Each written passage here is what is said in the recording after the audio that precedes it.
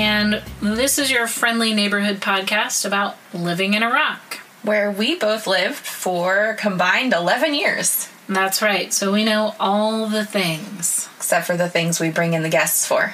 So this week we're going to answer the big question that I think we get asked probably more than any other question, which is it safe?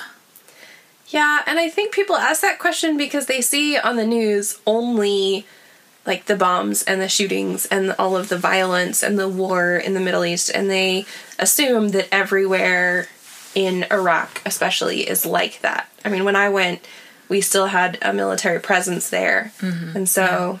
Yeah, I think we did when I initially went, too. I think they pulled out, like, halfway through my time there.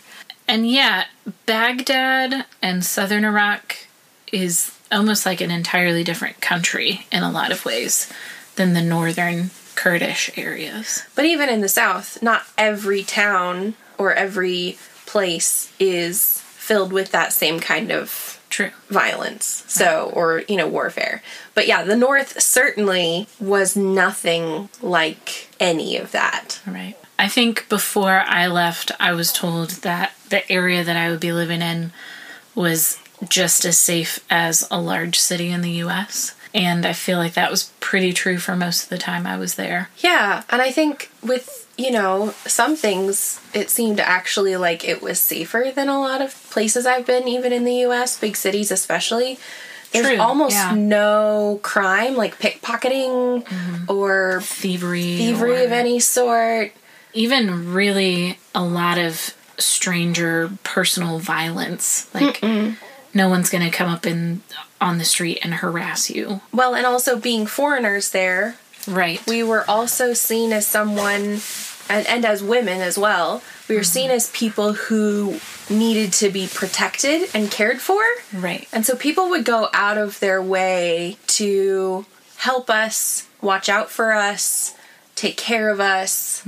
Yeah, it's almost the hospitality culture of the time, like, of that area is you're a guest, which means that everyone is going to go out of their way to make sure that you feel safe. I also kind of want to say that I felt that way even in the years that I lived there while ISIS was a really serious and not very distant presence. I came back to Iraq after the summer that ISIS kind of pushed north, and the Yazidi tragedy, which they just had an anniversary for this week, right after that happened. Even in that time, I mean, we'll talk about some of the precautions that were taken, but I didn't, in my day-to-day life, feel like I was in an immense amount of danger. We're not just, like, talking about we were only there for the good times. Like, we both went through some rough seasons, too, as far as the country of Iraq.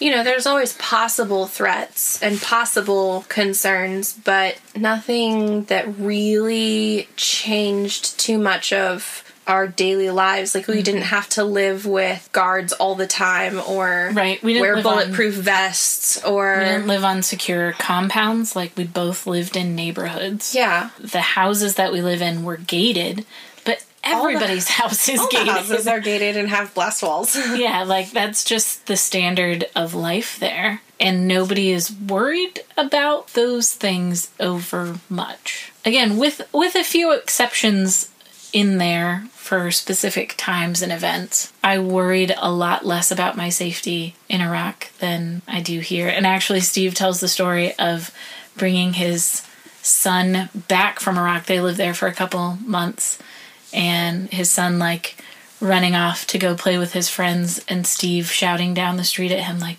"You can't just run off like that.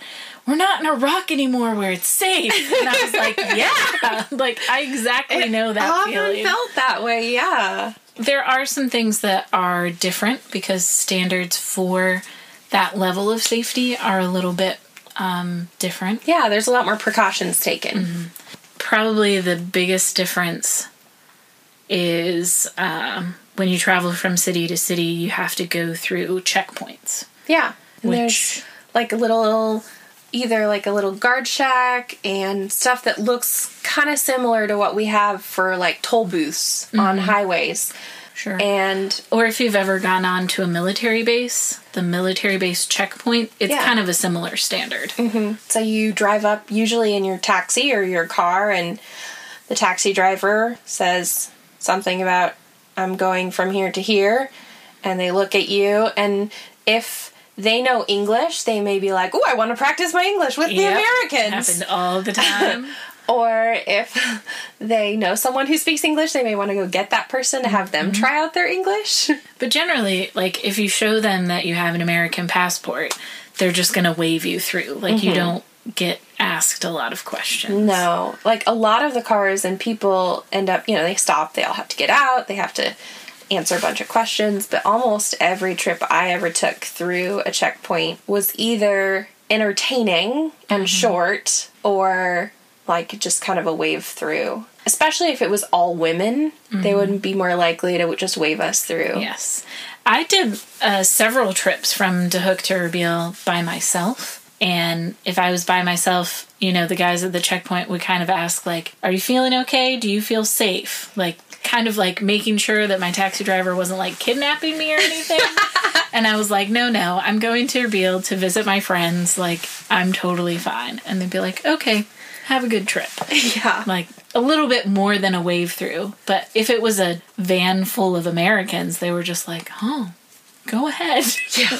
You must be some sort of official dignitary. I also had a couple times where I was traveling with nationals, and I learned that the fancier the car looks, more easily you get through checkpoints. Well, of course. I mean, because that means you're a more fancy person. Right. Because only government officials are allowed to do things like tint their windows and stuff. And so if you've got a car with tinted windows, like, you have to be high brass. I made several trips with either, like, students' families or the school administrator at my school once. Yeah, it was interesting to see the, like, almost caste system of, like, who you are and how easily things go.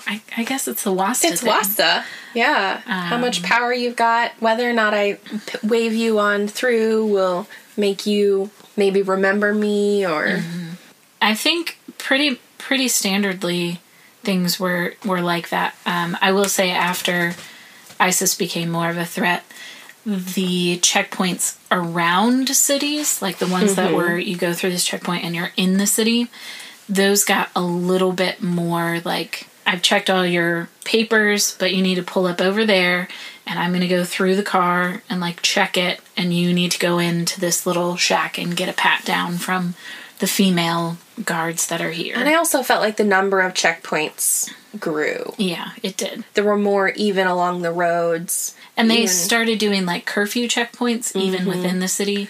Yeah, the within the city checkpoints always kind of threw me, because every now and then, if there was some sort of political event and our house was close to some pretty political buildings, and so around our neighborhood sometimes there would be, like, after dark checkpoints. Yeah. And those are things that, like, it's a hassle because you end up sitting there for longer. Like, I think I sat at the Erbil checkpoint for 2 hours once. Oh, wow. Like, just waiting to get up there because they were checking everyone. And at that point, if you were Arabic, they weren't letting you into the city. Oh, really? Which was really interesting. That was the time that, like, I played the poor sad white girl card because the checkpoint guy was, like, asking me all these questions in Kurdish, and I understood what he was asking me, but I didn't really want to answer the questions or deal with it, and I didn't know how to, like, properly answer him in Kurdish. Right. Like, I got the gist of what he was asking. And so, I did the standard, like, this is where I'm going, this is where I'm coming from. But then he wanted to know, like, not how long have you been in Kurdistan, but things like your friends that you're visiting. What do they do? What is their job? And I was just like, I'm above board and none of this is your business. Like, and so I just kind of looked at him and was like, I don't know what you're asking me, man. I don't know what you want from me. And he was like, ugh, fine, just go. Or no, it was that I had a new Ikama, new residency card. Residency card, yeah. And he was like, well, you're not really supposed to travel in the week after you get your new residency card. And I was like, that sounds like baloney. And so I'm just going to pretend like I don't understand what you're saying. Yeah. And be like, what do you want me to do? Because really, what do you want me to do? And he just let me go. My favorite checkpoint where I was always kind of surprised at how well being an American or like that worked was at the checkpoint to get onto the American like special forces base near my city. Like we would drive up and like they would rattle off something to us in Kurdish, which I probably didn't understand, but maybe some of us partly understood questions or something, and we would just be like, Amriki, and they would like kind of look at us and then just wave us through. And we're like, we're American. And they're like, oh, okay, yeah, Sure, just fine. go. Yeah. I was like, I'm not sure you should just let us through with that word. But, Yeah. So I think checkpoints were the big one. I think it was also Kurdistan. Iraq is not the only place that I've visited and noticed this, but there are a lot more armed guards. yeah, I think that was the biggest thing my family members noticed when they came to visit was all major buildings, even the school, and like, you know, the movie theater and all the government buildings and sometimes even like the grocery stores and the like any big public place, the mall, whatever. They all have men in camo of various and sundry types carrying large Automatic or rifles. semi-automatic weapons. Yep. And like they're just hanging out, chill, drinking tea, smoking. They're everywhere. It feels intimidating initially, but it ceases to be a noticeable thing Yeah. eventually. Like you just get used to it. And usually they're pretty friendly. Yep. And like I kind of became friends with the ones at the school. I gave them my chickens.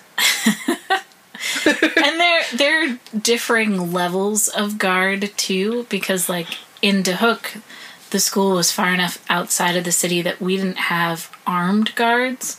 We just had these older guys that sat in a guard shack near the gate and like kept tabs on who was coming in and out. So they weren't, I mean, maybe they were armed and they just didn't like always carry their guns. Well, with because them. a lot of people, nearly everyone carries some form of handgun That's as well. true.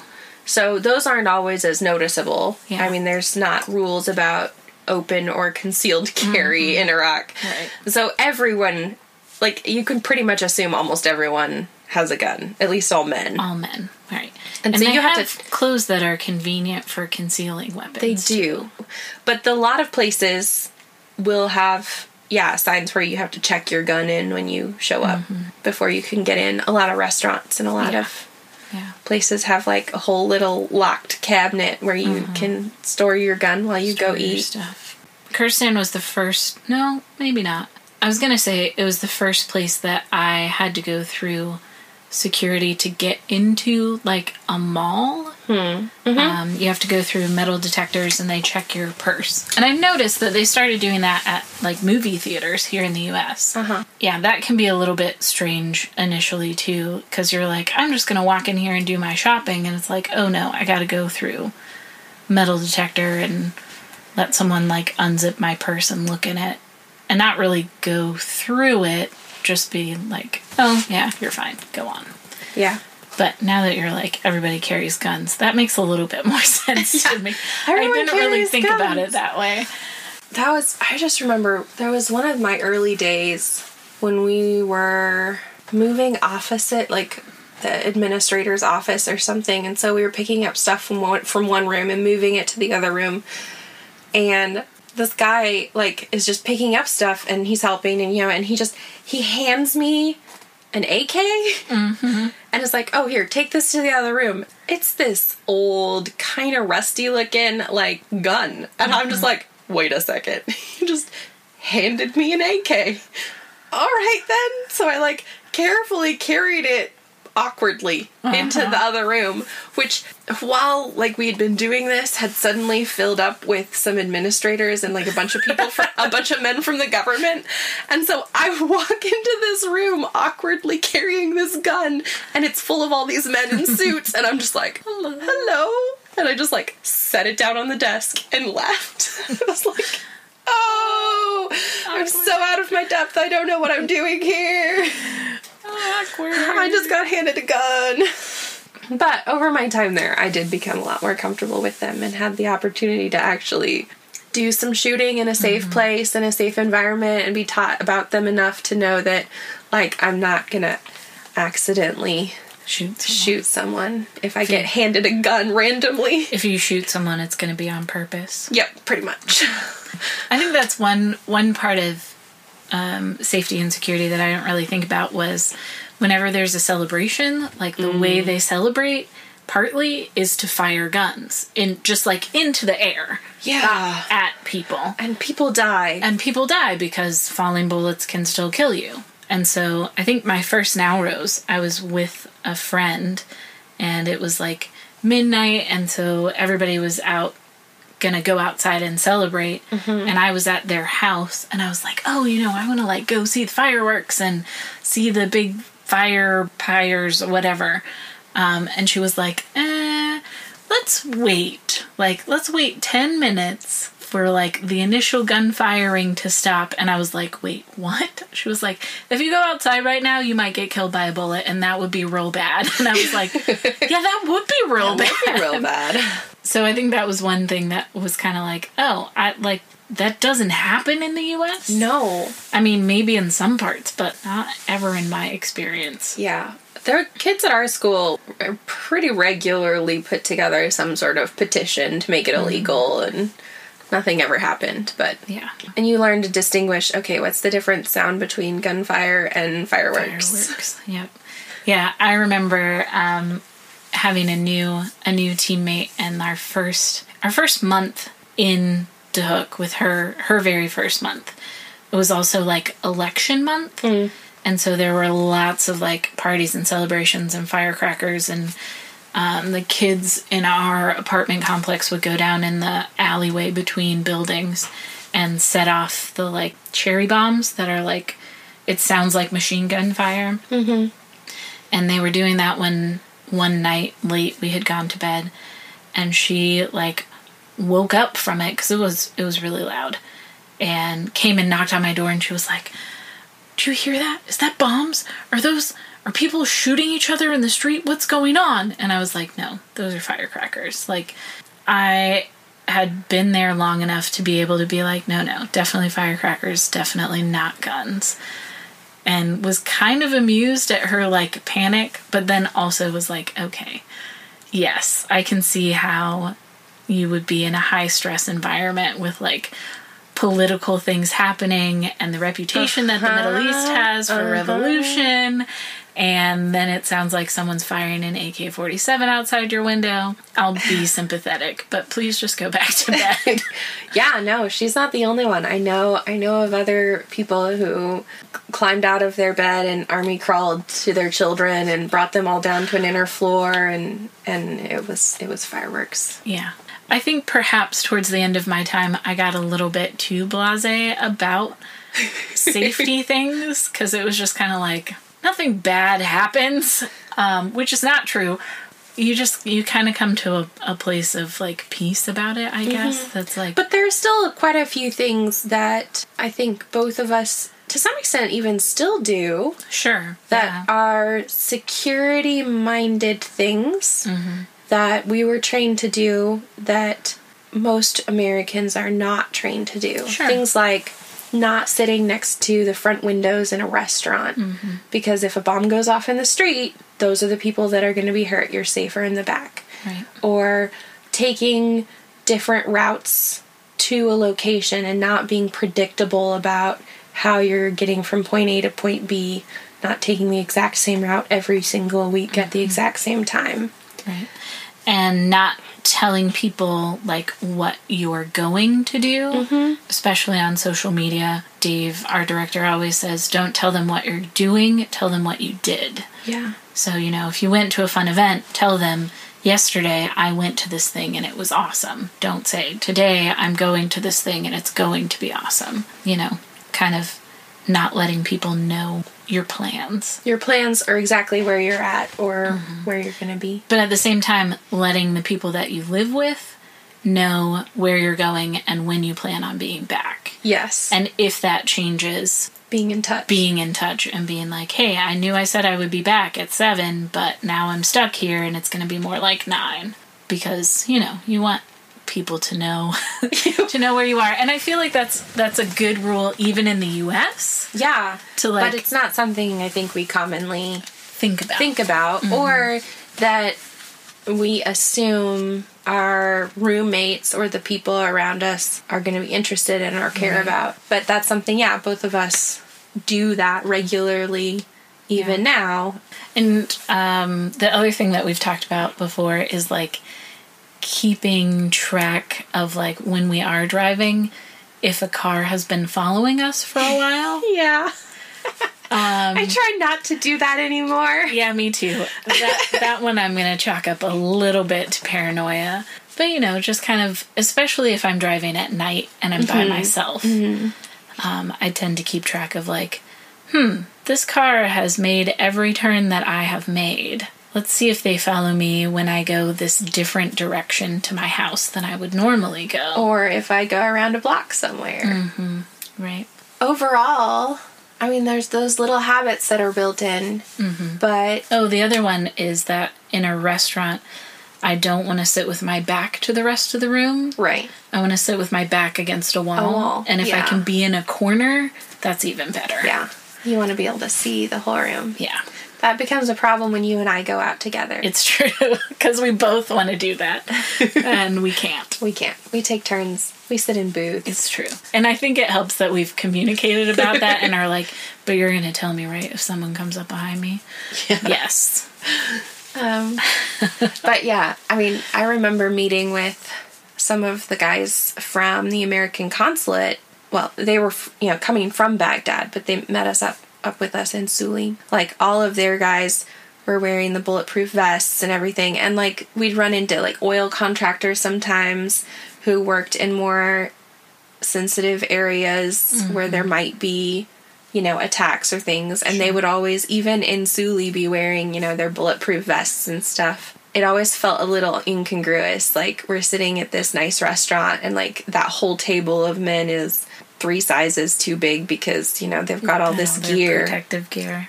Yeah. And here we are, like, women who are, like, having a good evening with our friends. And Normally dressed. Yeah. And, I feel like I was able to do all of the same things I have to do in life. I walked places. I went to grocery stores. Yeah. I went to the park and walked in the park. And for protection of reputation, I maybe didn't go out alone at night or ride in taxis at night, but that wasn't necessarily even a concern about safety. Right. It was more like my reputation and whether or not I was going to be considered a loose woman. Right. I will say some of that changed with the ISIS situation, as they called it in Iraq, the current situation. We have more, from SGI and even from the school, more rules about, like, I wasn't allowed to take a taxi by myself from Duhok to Erbil because it was too close to Mosul. And really, it wasn't that close to Mosul, but it was closer. Or we weren't really supposed to be out at night at all, even if we were with other people. And we weren't really supposed to take taxis by ourselves at all. And there were a few times where we kind of got the call of, like, don't really even go out this weekend. Like, stay home, stay in your house. Like, if you need to walk down to the corner market, that's probably fine, but don't plan on being out with your students. And I'll say, too, that my students also practice the same precautions. Like, if I did go out with them and it was, like, time to leave, they would be like, we're going to send people with you. Like, we're going to take you, or our parents.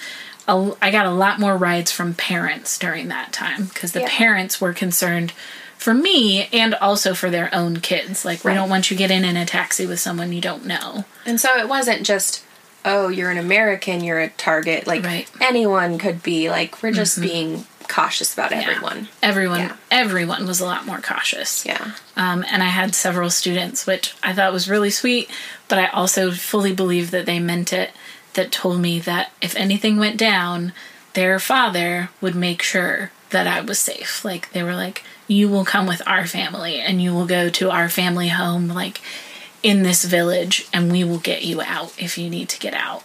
And I was just, and they had parents that would make that happen, that were like in the right part of government to make sure that I got out. And so that was always like reassuring and really sweet. Yeah. And made me feel safe because I believed them. I mean, the few times that something weird was going on in my city as well, it was parents of students that were like, you know, we have extra guards, or, you know, we will take care of this.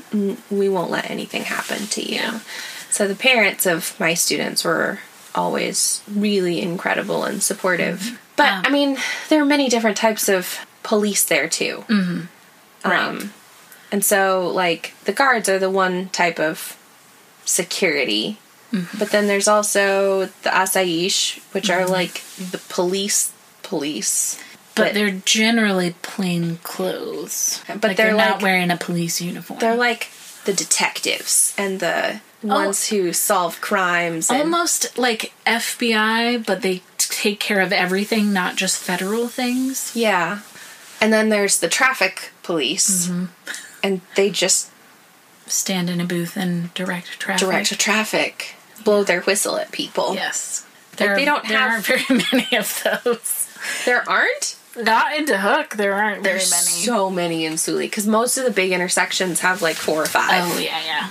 I guess. And so- it's a bigger city, so that Yeah. makes sense. Yeah, like, and they started getting stoplights before I left. But until then, it was traffic cops at every single intersection. Yeah. And then there's, like, the neighborhood watch. Yeah, which Security. is, like, in the U.S., Neighborhood Watch is a little bit of, like, This is more like joke. an official person who knows the name and has, like, all of the personal details of everybody living within his area. Yeah, Whatever neighborhood. neighborhood size that is. It's pretty small, I think. Yeah.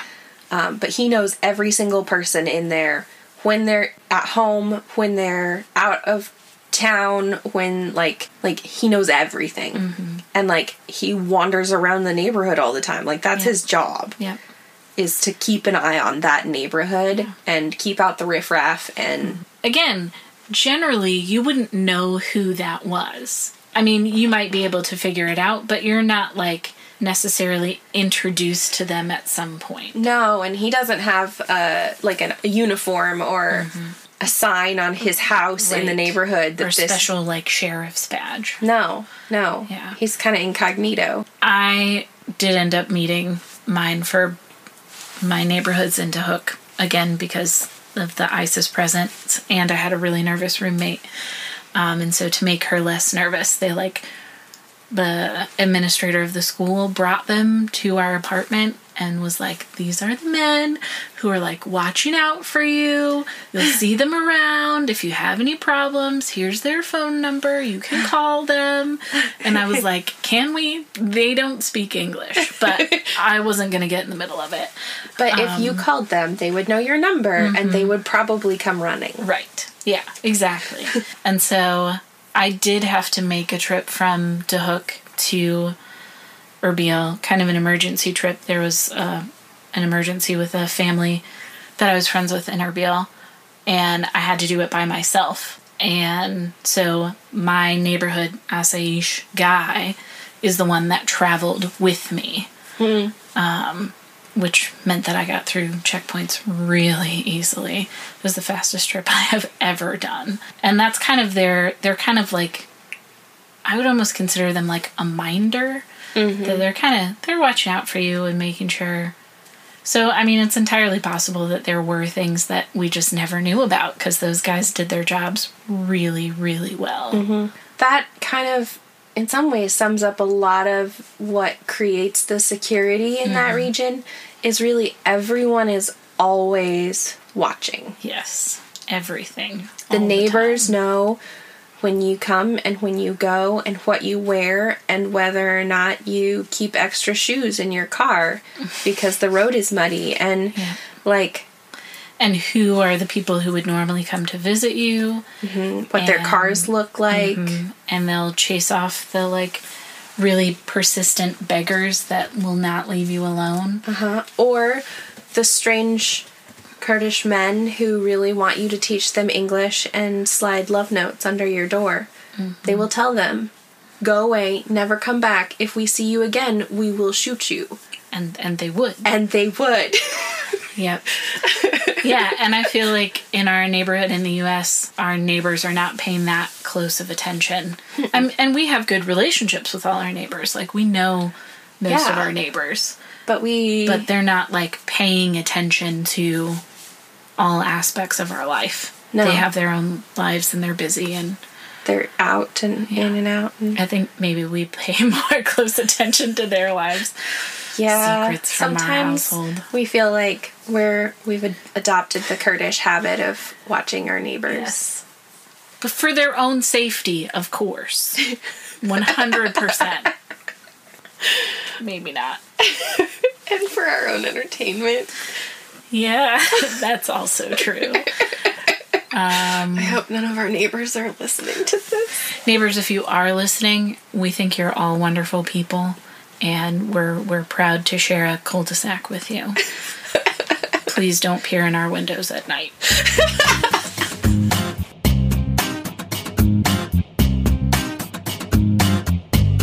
You can find us at Servant Group International on Facebook or Instagram, or on our website at servantgroup.org. Yeah, and if you have a question that we haven't answered yet, send us an email or Facebook message. We'd love to hear from you. Thanks for listening. I mean, you look American, too. What does that even mean, Hannah? I don't know. In their minds, you know, you're white and blonde and tall, probably. Yeah. And maybe a little chubby. Chubbier than, like, a Kurd would be.